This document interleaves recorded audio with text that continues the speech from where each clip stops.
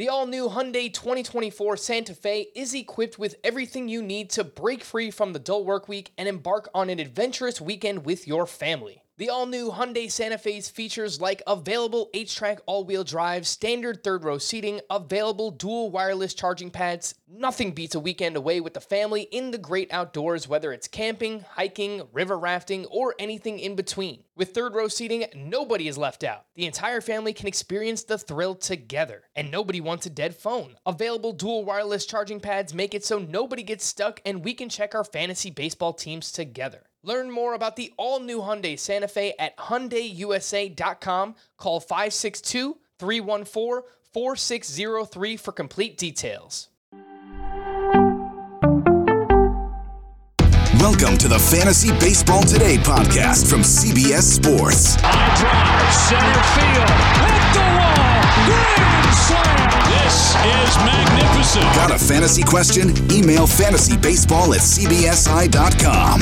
Get ready to win your league. Where fantasy becomes reality.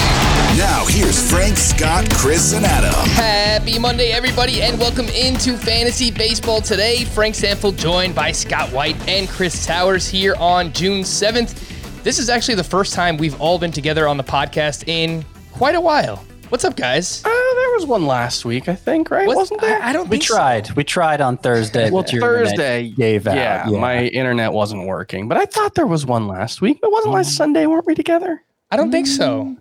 No. No, I wasn't here. I was on vacation. Yep. How's Tuesday? it going? No, I'm never on Tuesday. Wednesday? Scott's never on Wednesday. No. Monday? It was all solo. Not solo. Duos, basically. Oh, my bad, guys.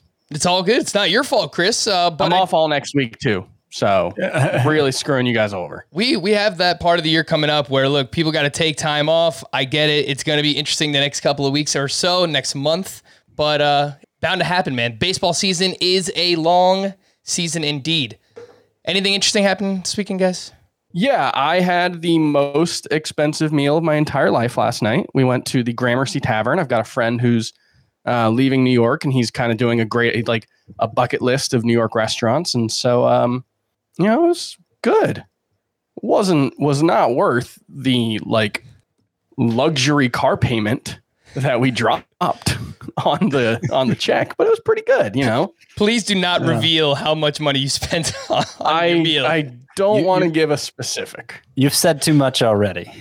Oh, Yeah, man. I feel I don't usually do that. I'm not a fancy food person. I was disappointed they didn't have chicken fingers. I'm right there with you, man. Hey, Doesn't take much to please if me. you have to dip those chicken fingers from a place like that, then It was a tasting menu, and I was like, "Can I get the kids' tasting menu, please?" Oh, man. Let's talk about baseball because I know Scott doesn't want to talk about his weekend. Oh my goodness gracious! Scott, where would you like to start? Who is your one of your biggest standouts from this weekend? So there are a few places I could go here. There was one player who literally made me have an "oh my goodness gracious" reaction, but we'll save him for a little later, I think. And I will talk about Patrick Wisdom of the Chicago Cubs, who just homered twice again on Sunday. That brings him up to 7 home runs, even though he has not been playing for very long. It was his 13th game, and he's already up to 7 home runs. And, I thought him being a 29-year-old minor league journeyman that he'd be out of the lineup as soon as Anthony Rizzo came back in it. But clearly that hasn't happened. Chris Bryant has moved to the outfield instead to accommodate Patrick Wisdom at third base. And Wisdom twice had a 31 homer season in the minors, in 2017 and in 2019. It was in what was then known as the PCL. So, hitter-friendly environment. But it's hard to hit 30 home runs in the minors. Like, you don't see many 30 homer seasons in the minors, period. Like, that's legit power. Never hit for much average. It's pretty one-dimensional in that way. So, him sticking in the minors for that long, I don't know that there's anything here, but in these 15-team leagues where I'm struggling to just fill out a healthy lineup, I think it's time to pick him up. Now, having said that, I'll say that Jason Hayward just came off the IL. They managed to keep Wisdom in the lineup by having Ian Happ sit out Sunday's game. But there's more competition here. It's going to be harder and harder to get Wisdom in the lineup, so he has to keep performing. But I don't see why they're going to take him out fresh off a 2-homer game. I don't know. It's hard to find offense, particularly in those deeper leagues. So I'm just inclined to roll with it till it stops. I was wondering, like, who is this guy? Where'd he come from? And I was reading a story about how they just plucked him out of the audience, and they said it was wisdom of the crowd. So, oh no! I thought there was a joke happening there. That's my contribution. No, I mean his batted ball numbers are very impressive, and his plate discipline numbers are pretty depressing. But you know what? There was a 28-year-old who hung around in the minors, actually formerly in the Cardinal system, just like Wisdom. He's 28 instead of 29, and he came up and look at how awful these plate discipline numbers are. But he just kept homering and homering and homering, and his name is that guy's Adolis name Garcia, and he's still around, and everybody wants him. I thought you were talking about Randy Arozarena or Luke Voit. Yeah, I thought you were talking. I thought you were talking about Luke Voit too. I was like, yeah, maybe that's a fair comp. I picked up Patrick Wisdom in Scott White's Dynasty League. That's a 24-team head-to-head points league, so obviously a very deep league there. Chris, your oh my goodness gracious standout from the weekend? Cedric Mullins, who I think he had a stretch of 8 for 8 with 3 home runs between the end of Friday, all of Saturday, and early Sunday. He went 3 for 4 on Sunday. Yeah, 3 for 4 with a pair of walks, hit a home run, 2 runs, 2 RBI. He is on pace for like 25 homers, 25 steals. He's hitting 322, and that comes with a 368 BABIP, which is high, but it's not that high. It's not so high that you think like, man, this is a total fraud. He's got a sub 18% strikeout rate, which is very good in today's environment. And I don't know, I think he could just be, a legitimate must-start fantasy outfielder moving forward. XBA is 272, which would still be actually quite good for this season, although not elite like he looks. I think there's really something here. And, we've talked about him a lot over the course of the season. And I don't think this is a fluke. He's not the same guy he was before. Another thing we've talked about a lot this season with Cedric Mullins is he did ditch switch hitting, and he is only hitting from the left side now. He was not a good hitter from the right. He had no power. And so there's almost no chance he's available in any leagues. I'm sure he's 100% rostered right now, but Cedric Mullins is not someone I would necessarily be looking to sell high on. Yeah, I think that's a good way to put it. Cedric Mullins, 93% rostered on CBS, so likely not available anywhere, but he has been amazing. And one of the things that stands out to me in his batted ball data is his pop-up rate, infield fly ball rate, has gone way down, and those are automatic outs. So he's making more solid contact than ever before, 5.9%, whereas in 2020, that was 21% for him. Back in 2019, that was 25%. So the fact that he's just hitting more line drives, ground balls, even fly balls, like hitting fly balls in Camden Yards is a recipe for success. So I don't think he's going to keep this type of power production up, but someone who's providing both power and speed right now. So, just to add some additional context, he had a 796 OPS against right-handed pitchers in 2020. He had a 751 in 2018. Those were the two seasons where he had the most plate appearances. So it's not completely out of nowhere that he would be, an above average hitter. Obviously, he's been a lot better than that with a 923 OPS. But, with the power and speed, I think there's a lot to like about Cedric Mullins right now. Fair enough there with Cedric Mullins. Jesse Winker, the man is awesome.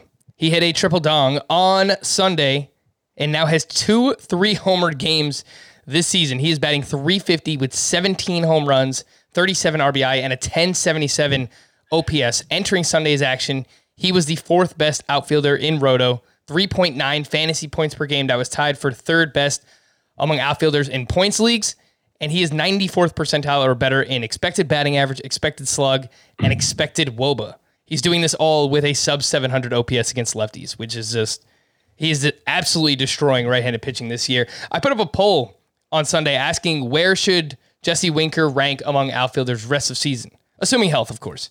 And the options were top 5, top 10, top 20, and outside the top 20. What do you guys think had the highest percentage in this poll? I would guess top 10. 20.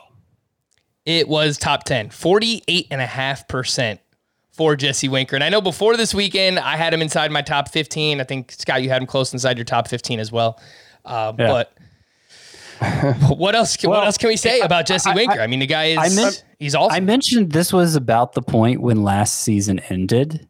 So Jesse Winker's slash line right now is 350, 412, 665.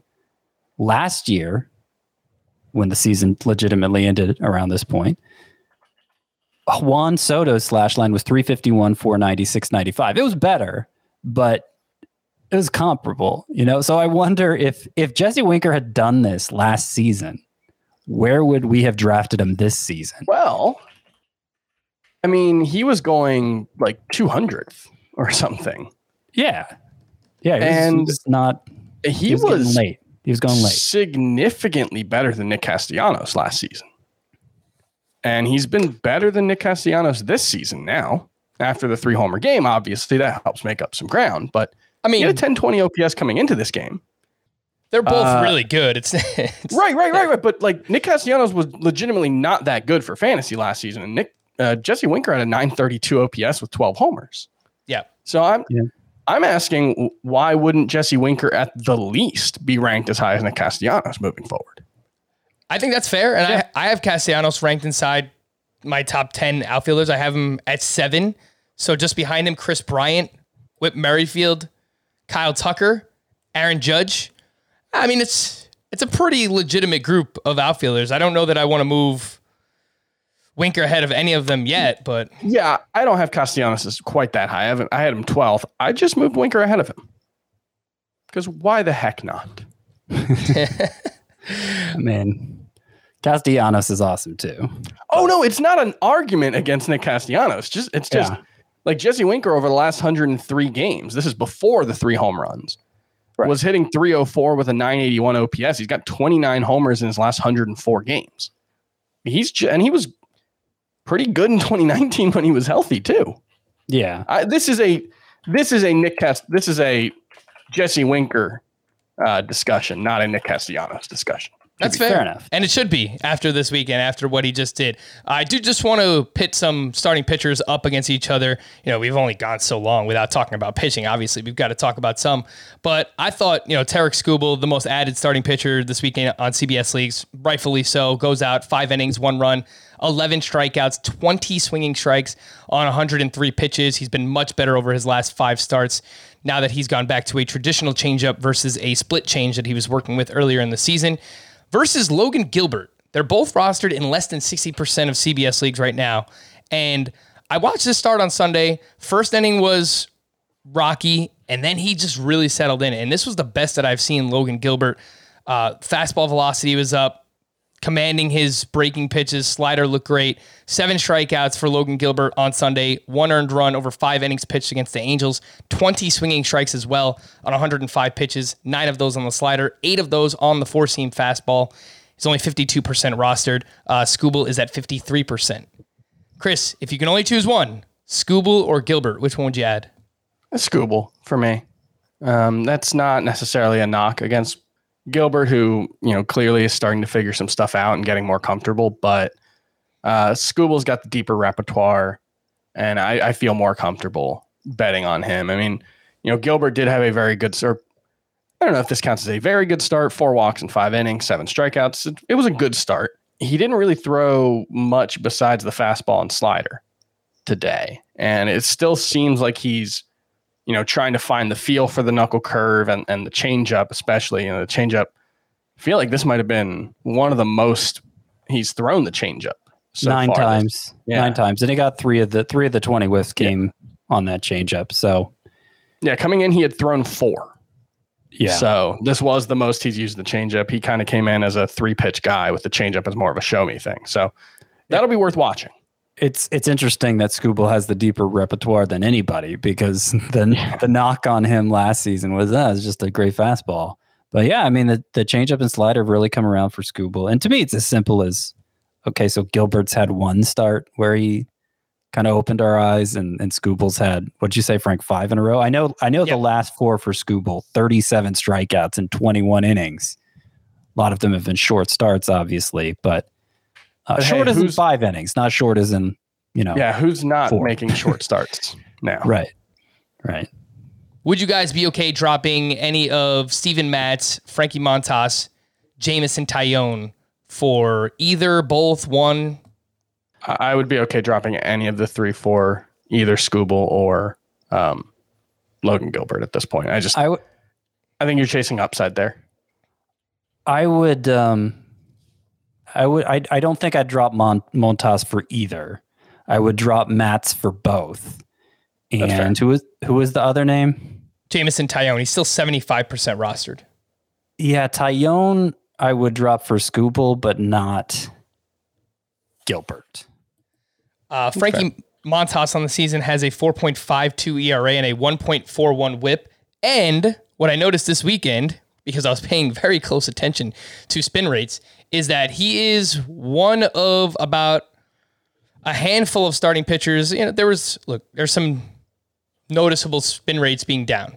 Frankie Montas was one of them. His slider was down 102 RPM this weekend. His splitter was down almost 300 RPM, and a few others that stood out to me. Merrill Kelly had 4 different pitches lose over 100 RPM. Clayton Kershaw, his fastball was down 71, which I don't even know if that's that kind of fluctuation happens. Yeah, I from think start to start. I'm looking at anything over 100 as being. We'll just mention the elephant in the room, which is Trevor Bauer was down 200 plus in this start. I know it was like early. Garrett Cole was also down pretty significantly. Trevor Bauer also notably had trouble commanding his curveball in this one.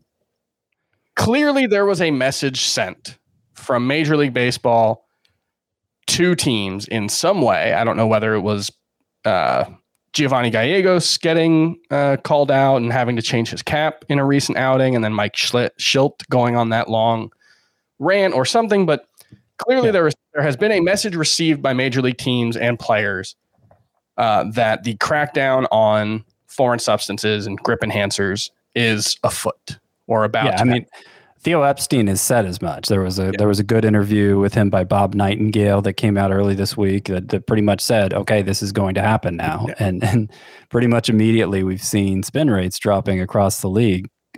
Garrett Cole was over 100 on his fastball earlier this week. You mentioned Trevor Bauer, which was over 200 on his fastball. And I wrote about this for Friday's waiver wire with Garrett Cole. If you want to read some thoughts on that, that's still up on the site on CBSSports.com. And if it's not clear, Theo Epstein, he's not an executive with the Cubs anymore. He works for Major League Baseball. He's like the joy of the game advisor or something.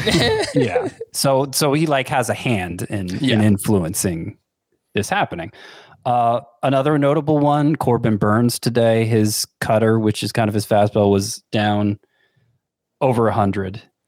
He actually had 4 different pitches that lost between 100 and 200 RPM in this start, Scott. Yeah. And I'll get to, I have some things I want to say about that in a second, but just Corbin Burns was way down. And those 3 guys, Cole, definitely Bauer and Burns are like top 5 in spin rate in all of baseball. Cole, I think, is a little outside of it, but he's top 10. Notably, Dylan Cease, who had maybe his best start of the season, granted it was against the Tigers, 7 shutout innings, 10 strikeouts, 1 walk. Dylan Cease, his fastball RPM was only down 16, which is like nothing. His slider was down 60, but even that's not really something that's going to raise alarm from one start to the next. So Dylan Cease is a top 5 RPM guy for both the fastball and the slider, and that's something we've been hyping up about him. But there was basically no change there for him in this latest start. So that's an encouraging sign for him. As for the rest of them, I mean, we talked about Garrett Cole after his start, Frank, that his RPM was average RPM on the fastball was still way up from his Pirates days. So Yeah. I don't know that I'm worried necessarily. Corbin Burns, I brought him up, the big drop in spin rate he saw on everything, Frank, and he had his best start of the season. So Yeah, I mean, 13 strikeouts. I think you can look at it like the changed ball in 2019 or 2017, I guess, first, and then another one in 2019. It affects everyone, obviously. And I think the assumption at this point is that nearly every pitcher is using something to enhance their grip, whether it's rosin and sunscreen, which everybody seems to agree is kind of who cares, versus like spider grip or whatever they call it, where you could, which allows you to like pick up a cinder block with your palm. There's a great athletic piece by Saris where he did some testing on it. Everybody seems to be using something, and so it's going to affect everyone. We don't know how much it's going to affect everyone. It's going to be like an environmental change, I think, like the introduction of a new baseball. And what we've seen this year is some of the guys who we thought might be affected by the new baseball really have been. You look at DJ LeMahieu. You look at Cavan Biggio, two guys who we pointed out before the season. If the ball's not traveling as far, they could be really affected. It's a lot harder to say what the impact of that is going to be on pitches because there's so much more that goes into it. This is not just how far the ball travels, and we can look, DJ LeMahieu hits every single one of his home runs exactly one row deep into the stands. Yep. It's not like that. There's a lot that goes into it because some pitches you want less spin. And so if a guy throws a really good, like, who was it? We just mentioned someone's splitter was way down. Frankie Montas. Yeah. That's actually not necessarily a bad thing. If you lose spin on all of your pitches, but your splitter loses more spin, that's not necessarily a bad thing because there does appear to be evidence that splitters and changeups are positively affected by low spin rate. So it would cause it to drop more, right? Yeah, that would be the impact. Because the impact of all of this is basically the higher the spin, the more the Magnus effect, which is some kind of science term that I don't actually know what it means, but it's how much the ball moves and how much the air flow on the ball impacts it. So with four-seam fastballs, the impact on higher spin is more apparent rise. The ball drops less than it should based on the impact of gravity. There's actually a really, really good Sports Illustrated piece on this last week where I think Charlie Blackmon talks about, he's very blunt about the impact of it and how it's just like you expect the ball to fall more than it does because you've seen a million pitches in your life and most of them move one way. And so when they move differently, all of a sudden, it makes it much harder to hit. Yep. Yeah. And I think the biggest takeaway from this, which you guys have hit on, is we just don't know. We don't know what the overall effect is going to be by this, pointed out by... We don't know who's using. Exactly. And while Corbin Burns' spin rates are down, again, he had the best start of the season for him. 7 shutout with 13 strikeouts to 0 walks. So we're going to continue to note these things, obviously. These are factual statements that their spin rates have been down, but it might not be anything. Like Trevor Bauer might still be really good. Corbin Burns might be perfectly fine. So yeah, Trevor Bauer is the one I worry about most because we've seen huge fluctuations from him, and he was somebody who raised some of the biggest suspicions regarding this. And his control and command got way better. Yeah, overnight. And that's the thing. Like It's not just spin rate. It's not just spin rate. It's not. It's implemented. They're enforcing it now because they want to see strikeout rate go down. But there are going to be other impacts when pitchers don't grip the ball as well. More hit by pitches. Impact pitchers' command, and we don't. That's going to be the hardest to judge. I mean, we can look at spin rates and say, okay, maybe this guy will be affected in some way, but we don't know the extent he'll be affected. But how are you going to pick out the pitchers who? The ball's just too slippery for them now to throw strikes consistently. There's no way to identify those guys ahead of time. Yep. And even for somebody like Bauer, going back to the point I was bringing up about him, like it concerns me for him, but if strikeouts go down the way today's hitters have been trained to launch the ball, like what we're going to see is a lot more home runs, right? And if we see a lot more home runs, suddenly the pitching pool could start to look a lot like it did in 2019, right? Where there's this huge chasm between good pitchers and bad pitchers. And if that's the case, now is not the time to sell your presumed ace in Trevor Bauer, even if you are worried about him. You better be getting another presumed ace back in the deal. I think the biggest takeaway from all of this, one, if I did have to bet on one impact, I'm very confident. We were already seeing the highest hit by pitch rate in Major League history. I would expect that continues to rise, and we're going to see more injuries as a result of that. And from what I understand, most hitters are generally okay with pitchers using something. You know, like I mentioned, sunscreen and rosin. That is generally something that, you know, everybody kind of seems to agree, like, okay, that's fine. It helps you grip the ball better. We're cool with that. It's the other things. But the other real takeaway from this is this injects a ton of uncertainty into the league context moving forward. And we've already dealt with this season, one, a significantly different offensive environment overall, but especially early on in the season than even what we expected. It's leveled out a little bit, but it's still different than it had been the previous years. And then I think IL stints, there are currently more players on the IL than any point last season. I believe there are currently more players on the IL than any point in 2019. And I think over the same time from now until from the same point in 2019 compared to today, there I think is a 57% increase in IL trips right now. So all of this is to say that fantasy baseball has been harder to play in 2021 than I think any other season. 100%. Including last season. Mm-hmm. And it's not going to get easier. Yep. It's the introduction of more and more uncertainty is what we're dealing with in so many different ways. Just for hitters too. Yeah, you're making me feel better, Chris, because I'm having probably the worst season I've ever had. And I'm having one of my best. So obviously this season doesn't count.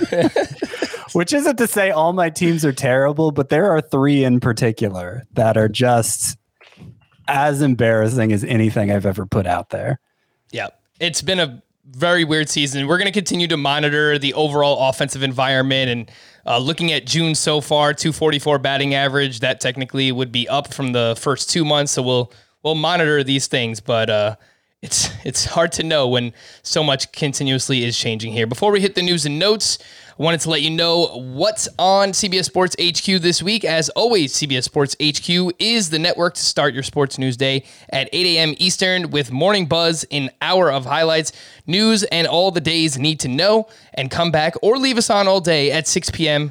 where we break down all the night's action and release dozens of picks from the best analysts and cappers in the sports world. How to watch HQ? It's easy. Go to your Roku, Apple TV, Fire TV, really most connected TVs, and look for the CBS Sports app, fire it up, and check out HQ, the only 24/7 free sports streaming network out there. Some news and notes from the weekend. Royals pitching prospect Jackson Kowar will be called up on Monday, which makes him a two-start pitcher. He is 18% rostered. Kowar was the 33rd overall pick back in 2018, and through 6 starts at AAA this season, he had a 0.85 ERA, a 0.88 WHIP, and 41 strikeouts in 31 2/3 innings pitched. Scott, is Kowar a must-add starting pitcher? Look, I hesitate to call any prospect call up a must-add at this point because if Jared Kelnick is hitting under 100, I think he is now, right after today. I think so.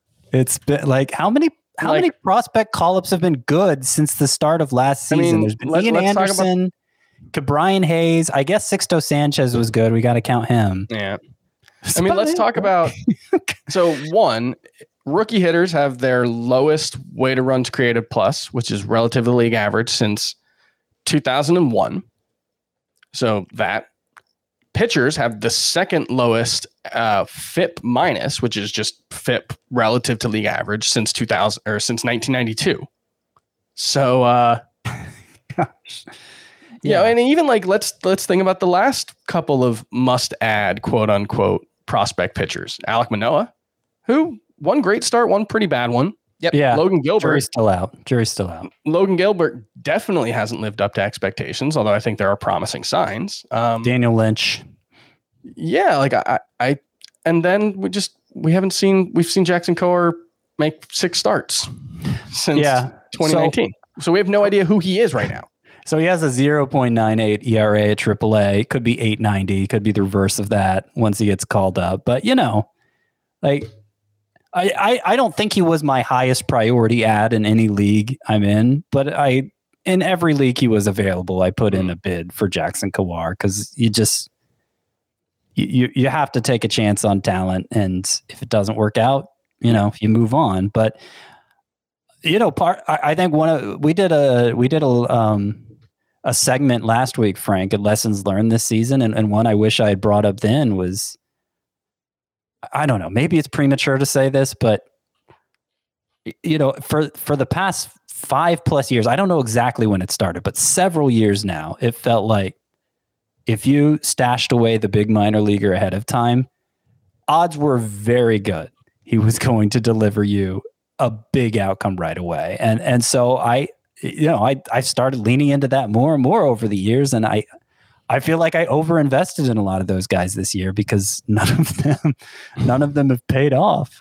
And so I'm reluctant to throw like gobs of fab at Jackson Kowar, I guess is what I'm saying, which of course means he's going to be the great one. He's got a great changeup. I mean, obviously there's a chance it goes well, but Yeah, I mean, look, to talk about him I'm reluctant to have the same enthusiasm. As an actual pitcher, there's a lot to like. He's got a mid to high 90s fastball.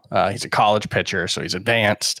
He was probably major league ready sometime in the middle of last season if they had played a normal season. Probably major league ready sometime at the start of this season. But they wanted to make sure the changeup is exceptional, as Scott mentioned. That is considered his best pitch. Everything else, from what I understand, is pretty meh. But what we said about Alek Manoah when he got called up, the scouting report was kind of different than what he actually has been through his first 2 starts, because that changeup looks really good. And so that's what I mean about saying we don't know who Jackson Kowar is, because he hasn't pitched in a lot of competitive games in the last 2 seasons. So he could be completely different than what he was.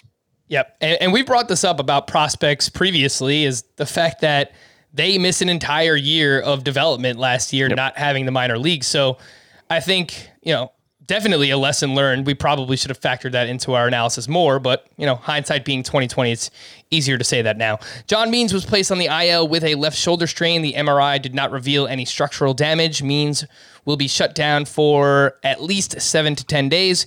Trevor Story is on track to return Tuesday, so you can get him in your lineups for this week, though the Rockies are on the road the entire week, so it's not great, but Trevor Story. Get him in your lineups. Yeah. Adalberto Mondesi went to the IL with that hamstring strain. Josh Stallmont was activated for the Kansas City Royals. Luis Severino made his first start at low A on Sunday. He allowed 1 run over 2 2/3 with 3 strikeouts. Apparently he was sitting 96 miles per hour with his fastball, which is good to see there from Severino. Just reminder to keep your expectations realistic for Severino and Chris Sale, guys coming back from Tommy John, because I don't think they're going to push either one very much.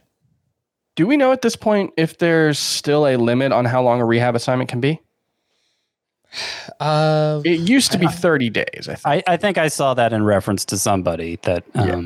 Was it 30 days or was it... I think it might have been less than that. Well, it might be less for a position player. I think it's 30 for a pitcher. I think I saw for as it related to Luis Severino. I could see Severino up by late June. Maybe he gets 1 start in July before we hit the All-Star break. I think that's probably realistic for him. The Dodgers are expected to reinstate Tony Gonsolin from the IL to start on Wednesday against the Pirates. Obviously, that is a great matchup, but he will not be a 2-star pitcher, so keep that in mind. Bryce Harper returned from the IL on Saturday. George Springer is, quote, very close to a rehab assignment. Kevin Biggio began a rehab assignment on Sunday. Evan Longoria is placed on the IL with a sprained left shoulder. He's expected to miss 4 to 6 weeks. John Gray went to the IL with a right flexor strain. Spencer Turnbull to the IL with right forearm tightness. Michael Fulmer to the IL with a right shoulder sprain. Billy Hamilton, IL, right oblique strain. G-Man Choi to the IL with a left groin strain. Mike Moustakas is about a week away from starting a rehab assignment. Joey Votto could return on Tuesday for the Reds. Tyler Naquin left Sunday's game with a tight left hamstring. Byron Buxton could begin a rehab assignment within the next week or so. There you go, Chris. Yankees manager Aaron Boone mentioned June 15th as a potential date for Luke Voit to begin a rehab assignment for his oblique injury.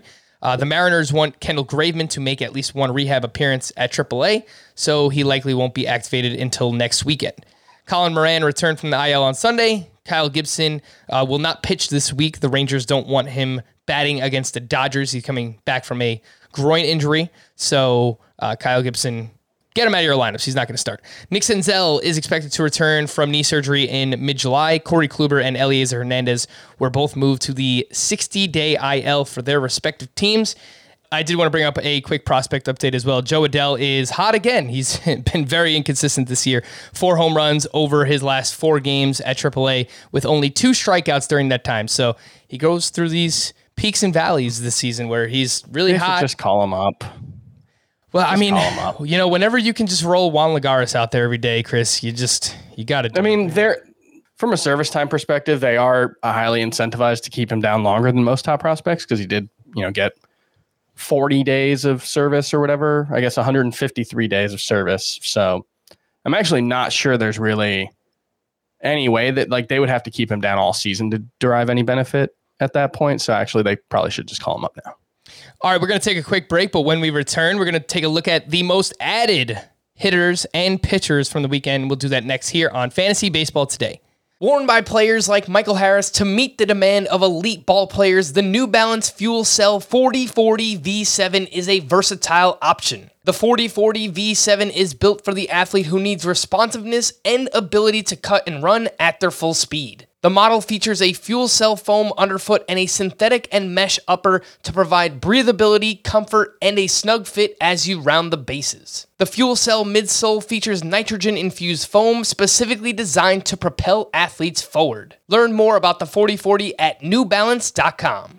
Live Nation presents Concert Week. From now through May 14th, get $25 tickets to over 5,000 summer shows. That's up to 75% off a summer full of your favorite artists like 21 Savage, Alanis Morissette, Cage the Elephant, Janet Jackson, Meghan Trainor, Peso Pluma, Sean Paul, Sum 41, and many more for way less. Grab your tickets now through May 14th to see all of the artists you love all summer long for just $25 each. Visit livenation.com/concert week to buy now. That's livenation.com/concert week to buy now.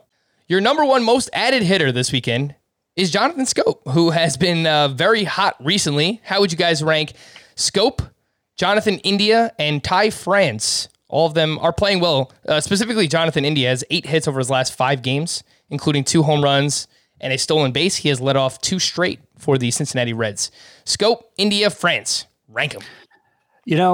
Scope's been the best recently by a long shot. I mean, he just had this great home run tear over the past week, but he's such a limited hitter. He's probably my least favorite of the 3 if we're doing a rest of season ranking. France, I probably have the most faith in. I really trust the profile as a hitter, and I think his batting average lagged for that 2 to 3 week stretch because he was hurt, and he's looked a lot better since coming off the IL. But India quietly has started to break out, it looks like. This doesn't include his Sunday numbers, but last 20 games, 328 batting average, 4 home runs, 3 steals, a 446 on base percentage, 11 walks versus 9 strikeouts. That's not a stretch he can probably sustain over a full season, obviously, but it demonstrates his skills in a way we didn't see early on, in a way that got us excited in spring training. So in a 12-team roto league, one of those 3 that I'm doing terrible in, I need a lot of hitting help, and I picked him back up. I will throw out an old favorite bit here and just kind of say we're sort of doing the Jonathan Schoop is Jonathan Schoop, but Ty France could be anything. Over the last 2 seasons, going back to the start of last season, Jonathan Schoop's on a 26 homer pace with a 266 average. He hits 20 home runs with consistency, but that's about all he does. he's always fringy. He's a perma fringe status for Jonathan Schoop.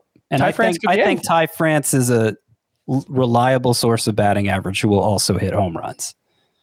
I would agree with that. I would put France ahead of the three. Schoop is fine. I mean, he'll give you a little bit of pop from middle infield if you need that, but he's not going to walk very much. He doesn't have great plate discipline, so he's fine. France, I think you can ride him while he's hot. I will just say France is, it's theoretical. Like, he's played 162 games in the majors. He has 14 homers, 63 runs, 68 RBI, and no steals. He's hit 259. And yes, part of that was 2019 last year. Yes, he did hit 305. He hit 399 in his last minor league season. He's hit 300 outside of that stretch where he was dealing with a wrist injury this season. So, I mean, he just has such a consistent track record of hitting for average. Okay. As long as he's been healthy this year, Ty France has been really good, and he looks like he's healthy again. So I think I'm pretty excited about him. Tyler O'Neill is up to 81% rostered. He's the second most added hitter from the weekend, rightfully so. Going to strike out quite a bit, so obviously temper expectations there in a points league. Pavin Smith has been very good for the Arizona Diamondbacks recently. He's got the batting average up over 290 on the season. Patrick Wisdom, we spoke about earlier. Avisail Garcia, 71% rostered. And I think he was one of your sleepers on Friday, right, Scott? Yeah, he was number one. Okay. Yeah. Pavin Smith was too, for what it's worth. And I actually, particularly like a points league context, I'm really starting to like Pavin Smith. He kind of reminds me of Eric Hosmer, actually.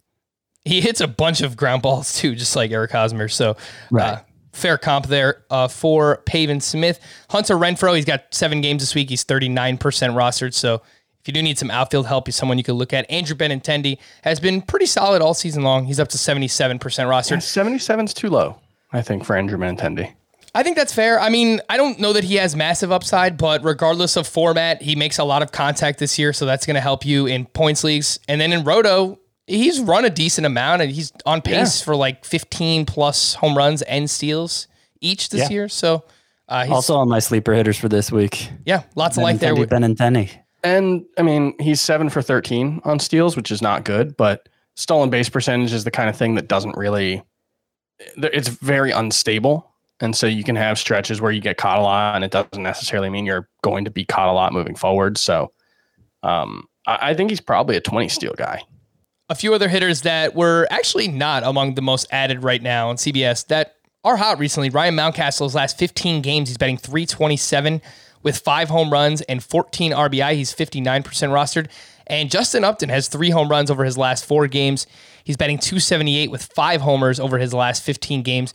He's been leading off consistently for the Angels, too. It seems like that has reinvigorated Justin Upton. Who do you guys like more between Mountcastle and Upton? Upton. Mountcastle's strikeout rate has just been ridiculous this season. Yep. And a few games that, just like we saw a lot of players turn their season around in May, it wouldn't surprise me if we saw some dude in June, because that's normally the biggest jump in league-wide BABIP from month to month is May to June. Mm-hmm. And, you know, with all this, obviously it's going to benefit offense, all these changes, you know, if they are able to enforce the foreign substances rule with pitchers, that's obviously going to benefit offense. So that's, you know, just an extra factor that might help guys like Ryan Mountcastle improve. So I'm open-minded to him turning his season around. Obviously off to a very good start in June, but yeah, I think I have more faith in Upton at this point. Chris, which one do you like more? I think probably Upton. The batting average has been awful the last 2 seasons, but you know, it's mostly BABIP related. I mean, he's striking out a lot, but when has Justin Upton not struck out a lot? And his pace going back to the start of 2019 is 34 homers. So probably Upton. Some hitters that may be available in the deepest of leagues. Nick Gordon, a former first-round pick for the Minnesota Twins. He has second base and shortstop eligibility on CBS. He went 2 for 4 with his 3rd steal on Sunday, and he has started 4 of the last 5 games for the Twins. Luis Arias is coming around. He's playing well for the Milwaukee Brewers. His last 15 games, .273 batting average, 3 homers, 1 steal. He has 6 games this week. Jonathan Daza has an 8-game hitting streak for the Colorado Rockies. He's batting .331 overall, only 9% rostered. And then Lamont Wade Jr.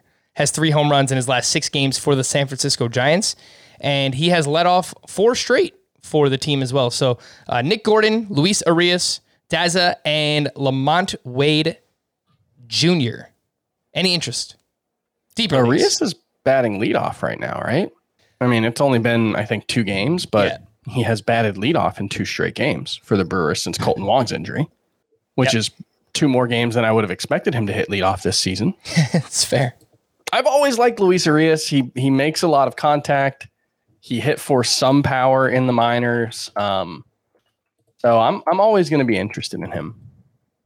Yeah, look, it's a great place to hit in, obviously, in Miller Park. So you like the venue there. It's not a great lineup, obviously, but as long as he's playing, I think in deeper leagues, I put a few bids in him on him in those 15-team roto leagues where do need some help in middle or corner. I believe he has both eligibilities there. Some other hitters that are hot right now, we mentioned Cedric Mullins and Jesse Winker at the top, but Jesus Aguilar is heating back up. He has 3 homers over his last 5 games. Ke'Bryan Hayes, we waited all season, and he looks awesome right now. He's got 7 hits, including a home run in 4 games since returning from the IL. And Gleyber Torres, while the power has not returned, his last 30 games, he's batting .318, 3 homers, 3 steals, 9% walk rate, 18% strikeout rate. Again, power is down, but I like the fact that the batting average is coming back around here for Gleyber Torres. So probably not going to get to like the 25, 30 home runs that we were expecting for him, but it's a welcome sight there for Gleyber Torres. The most added starting pitchers from this weekend over on CBS, Tarik Skubal, 53% roster now, still widely available. So go out there and get him. Same thing with Logan Gilbert. Chris Bubich, 41% rostered. Adbert Alzolay finally up over 80. You like to see that. Framber Valdez, 90% rostered. If he is available in your 8-10-team leagues, make sure you add Framber Valdez. Tony Gonsolin, 75% rostered. Luis Garcia, 86%. He had his 3rd straight quality start over the weekend. Martin Perez, 38% rostered. Oh, actually, Jackson Kowar is up to 24%. So I think I said 18% earlier. People are adding him somewhere. And I want to stress again, if Tony Gonsolin is still available in your league and he's up to 75% now, I think he's going to be must start rest of season. He's got a lot of innings in the tank. The Dodgers need him more than ever. He's been awesome every chance he's gotten in the majors. I was close to moving him into my top 30 preseason. Until the injury. Before the season, until the injury. Yeah. Oh, see, one of my contentions about Gonsolin is like he should be more valuable than ever now because preseason we didn't really know what role he was going to have. Yeah, and like this is the most defined role he should have to this point. Now he did lose his 2-start status. Remember we were talking about him on Friday as being a 2-start pitcher. It's just 1 start. It is at Pittsburgh, but I think he only got up to like 60 pitches on his minor league rehab assignment. So I don't know that I'd activate him right away, but you want him on your roster. 100%. Some Jinx Yomiya Soda, Chris. Some deeper waivers. We buried the lead, man. It's 53 minutes in. The gentleman with the most swinging strikes in a game this season, Patrick Sandoval, up against the Seattle Mariners on Sunday. 6 innings, 3 runs, 10 strikeouts to 1 walk. He had 32 swinging strikes on 101 pitches. 17 of those came on the changeup. He is 3% rostered. A few other names in deeper leagues: Keegan Aiken, Ross Stripling, Colby Allard, and Caleb Smith, who has been starting for the Arizona Diamondbacks. Do you guys like anyone from this list? Patrick Sandoval, I don't even know if he's going to start next time through the rotation. I mean, this was the most swinging strikes in Angels history, and this team had Nolan Ryan.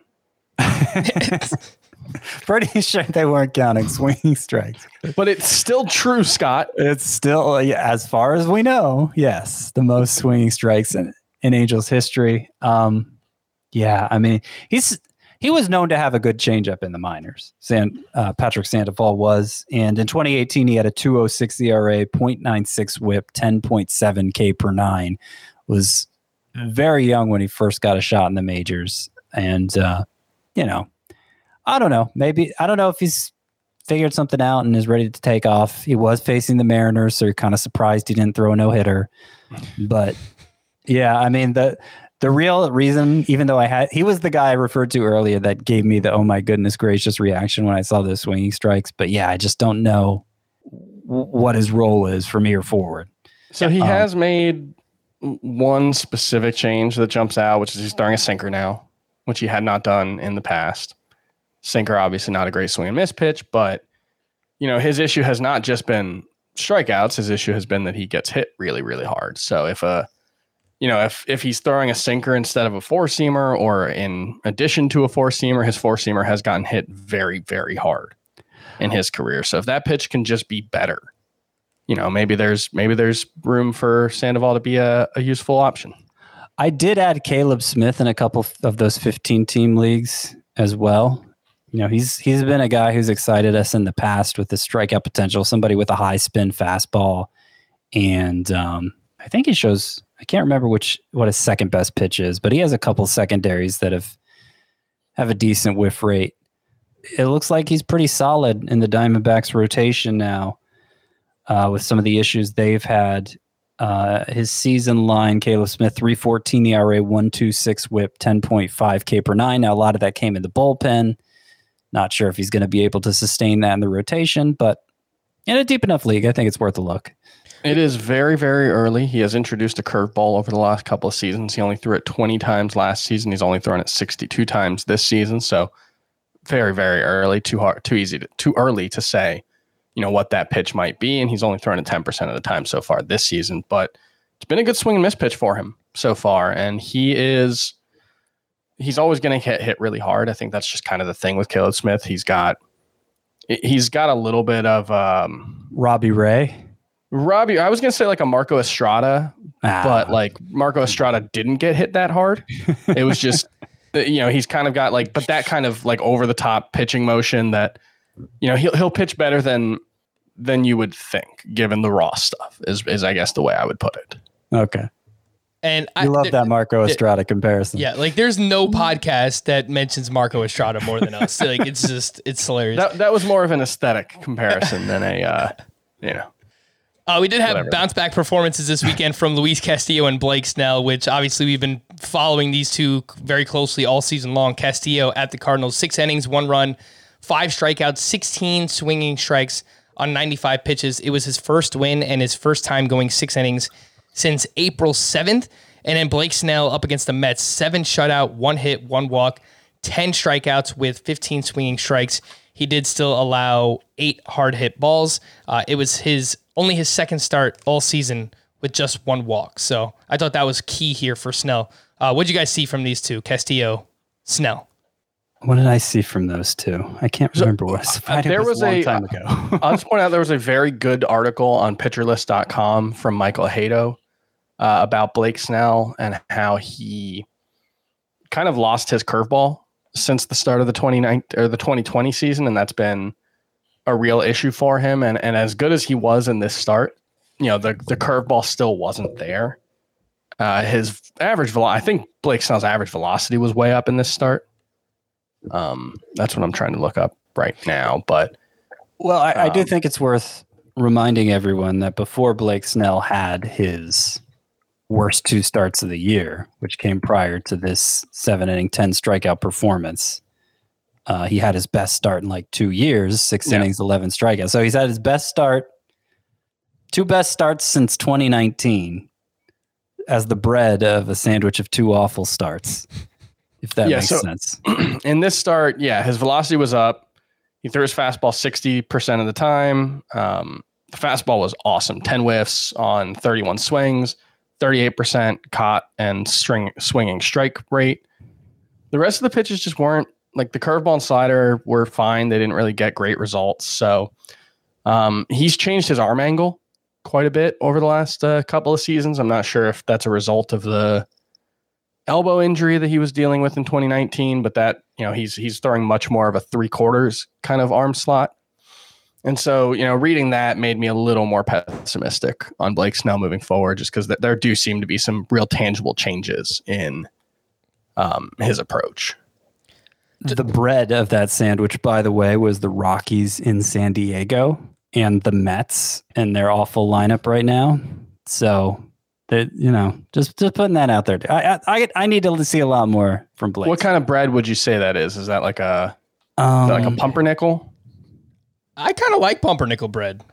I like pumpernickel. bread is Like the good Longhorn part of this. Steakhouse brings you some like hot pumpernickel bread. I always love that, but I can't say I love pumpernickel in all contexts. Well, the bread is the best part of this particular sandwich. Those are the two good starts. So there's Yeah. like, I have a friend who believes that the bread is the best part of every sandwich. He has the worst food takes, like Adam Azer level bad food takes. Oh my gosh. He also believes the crust is the best part of pizza, which is just nuts. Uh, There's one part of the pizza that has tomato sauce and melty cheese, and it's not the crust. So that can't be the best part of the... I can't. Don't get me started on David. well, we don't have much time left, but I did want to quickly run through a few other names here, some pitchers from the weekend. I think now is actually a good time to buy low on Clayton Kershaw. He was at the Braves this weekend. He allowed 5 runs with 9 strikeouts over 6 innings pitched, and he does have a 3.66 ERA that comes with a 3.07 xFIP and a 3.10 expected ERA. His 15.8% swinging strike rate is his highest since 2015. So He's awesome. I would be sending some offers out for Kershaw if you can. Some studs being studs. Jacob deGrom, the guy's awesome. And yes, we can move him back up to our SP1 now that he seems to be healthy.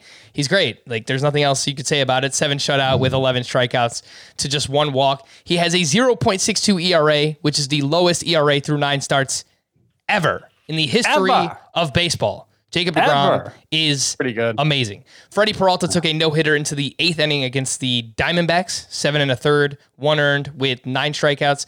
Shohei Ohtani was very good this weekend as well. 6 innings, 2 runs, 0 walks. Always the key for Ohtani. The fact that his control looked great in this one. 10 strikeouts with 15 swinging strikes. And Kevin Gausman, man, the guy just continues to mow people down. 7 innings, 2 runs, 0 earned, 10 strikeouts. He is currently the SP1 in Roto. You heard that right. The SP1 in Roto, the SP2 in fantasy points per game for Kevin Gausman, behind only Jacob deGrom.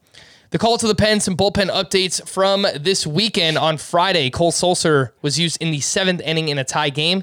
Paul Fry pitched in the 9th for his 2nd save. So I think we're getting closer to saying Paul Fry is the guy. 9% rostered if you do need some help and saves. For the Tigers this weekend, Michael Fulmer went on the IL. Gregory Soto was used in the 8th inning 2 different times. Jose Cisnero was used in the 9th on Friday. He took the loss. Then he picked up his first save of the season on, it was either Saturday or Sunday. He is 1% rostered, so in the deepest of leagues, Jose Cisnero is the name there. For the Cincinnati Reds, yeah, Lucas Sims, baby, let's do it. He picked up his 5th and 6th saves of the season on both Saturday and Sunday. Only 27% rostered, so. I think he's got 5 of the last 6 saves for the Reds now. Yeah, Michael. 5 of his last 6 appearances were for a save. Yeah, and in the first of those 5 saves, he bailed out TJ Antone, I think, in a tough spot in the 9th, so. I'm applauding because the Reds finally have settled on a closer, and I couldn't be more thrilled with that. I just wanted to mention Gausman being the number 1 pitcher in Roto leagues. Like, he was waived by the Braves on August 5th, 2019, and now he's the number 1 pitcher in Roto. That is an amazing turnaround to a career right there. Yeah, kudos to him. Obviously, you know, his velocity is up. And the Giants, man, the Giants have done great work with these starting pitchers the past couple of years. They're getting a lot out of Anthony DeSclafani right now. As long as Alex Wood remains healthy, he's been great. So shout out to the Giants and Kevin Gausman. And speaking of those Giants, Jake McGee was used in the 8th inning on both Friday and Saturday, with Tyler Rogers being used in the 9th. Rogers picked up his 7th and 8th saves of the season. He is still 50% rostered on CBS. Diego Castillo got his 9th save on Saturday. JP Fireison was not used from Wednesday through Saturday. Fireison then pitched on Sunday. For the Twins, they basically flip-flopped. It was on Saturday, Taylor Rogers in the 8th. Hansel Robles got his 5th save, and then they did the opposite on Sunday. Taylor Rogers came in the 9th inning, and he got his 5th save of the season. There was a bunch of other stuff. What is the most notable here? Daniel Bard had a 2-inning save on Sunday. He's actually been very good recently, so credit where... ERA's down to 3.75. How did that happen? Yeah, credit where it's due for Daniel Bard. There's not many streamers on Monday, but I'll just ask you guys, would you be willing to stream Jackson Kowar in his debut at the Angels, Dylan Bundy versus the Royals, or Ryan Weathers versus the Cubs. Any of those? Not me, guy. I'd rank them Bundy, Kowar, Weathers. Kowar. Kowar. Okay, I'll mispronounce it the next time. We all will. And then on Tuesday, Andrew Heaney versus the Royals, Chris Bubich at the Angels, Carlos Martinez versus Cleveland, Adrian Hauser at the Reds, Antonio Senzatella at the Marlins, and Marco Gonzalez at the Tigers.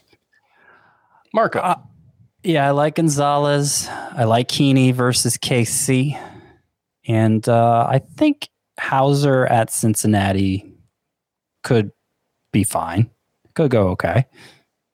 All right. We're going to wrap there. It was a very busy weekend of action for Scott and Chris. I am Frank. Thank you all for listening and watching Fantasy Baseball today. When we are back tomorrow, the we might actually only be Chris and a bunch of fun guests. So just giving you guys a heads up. Scott will definitely not be here, and there's a chance that I might not either. But just wanted to give you all a heads up. We're going to wrap there, and we will be back again tomorrow. Bye-bye.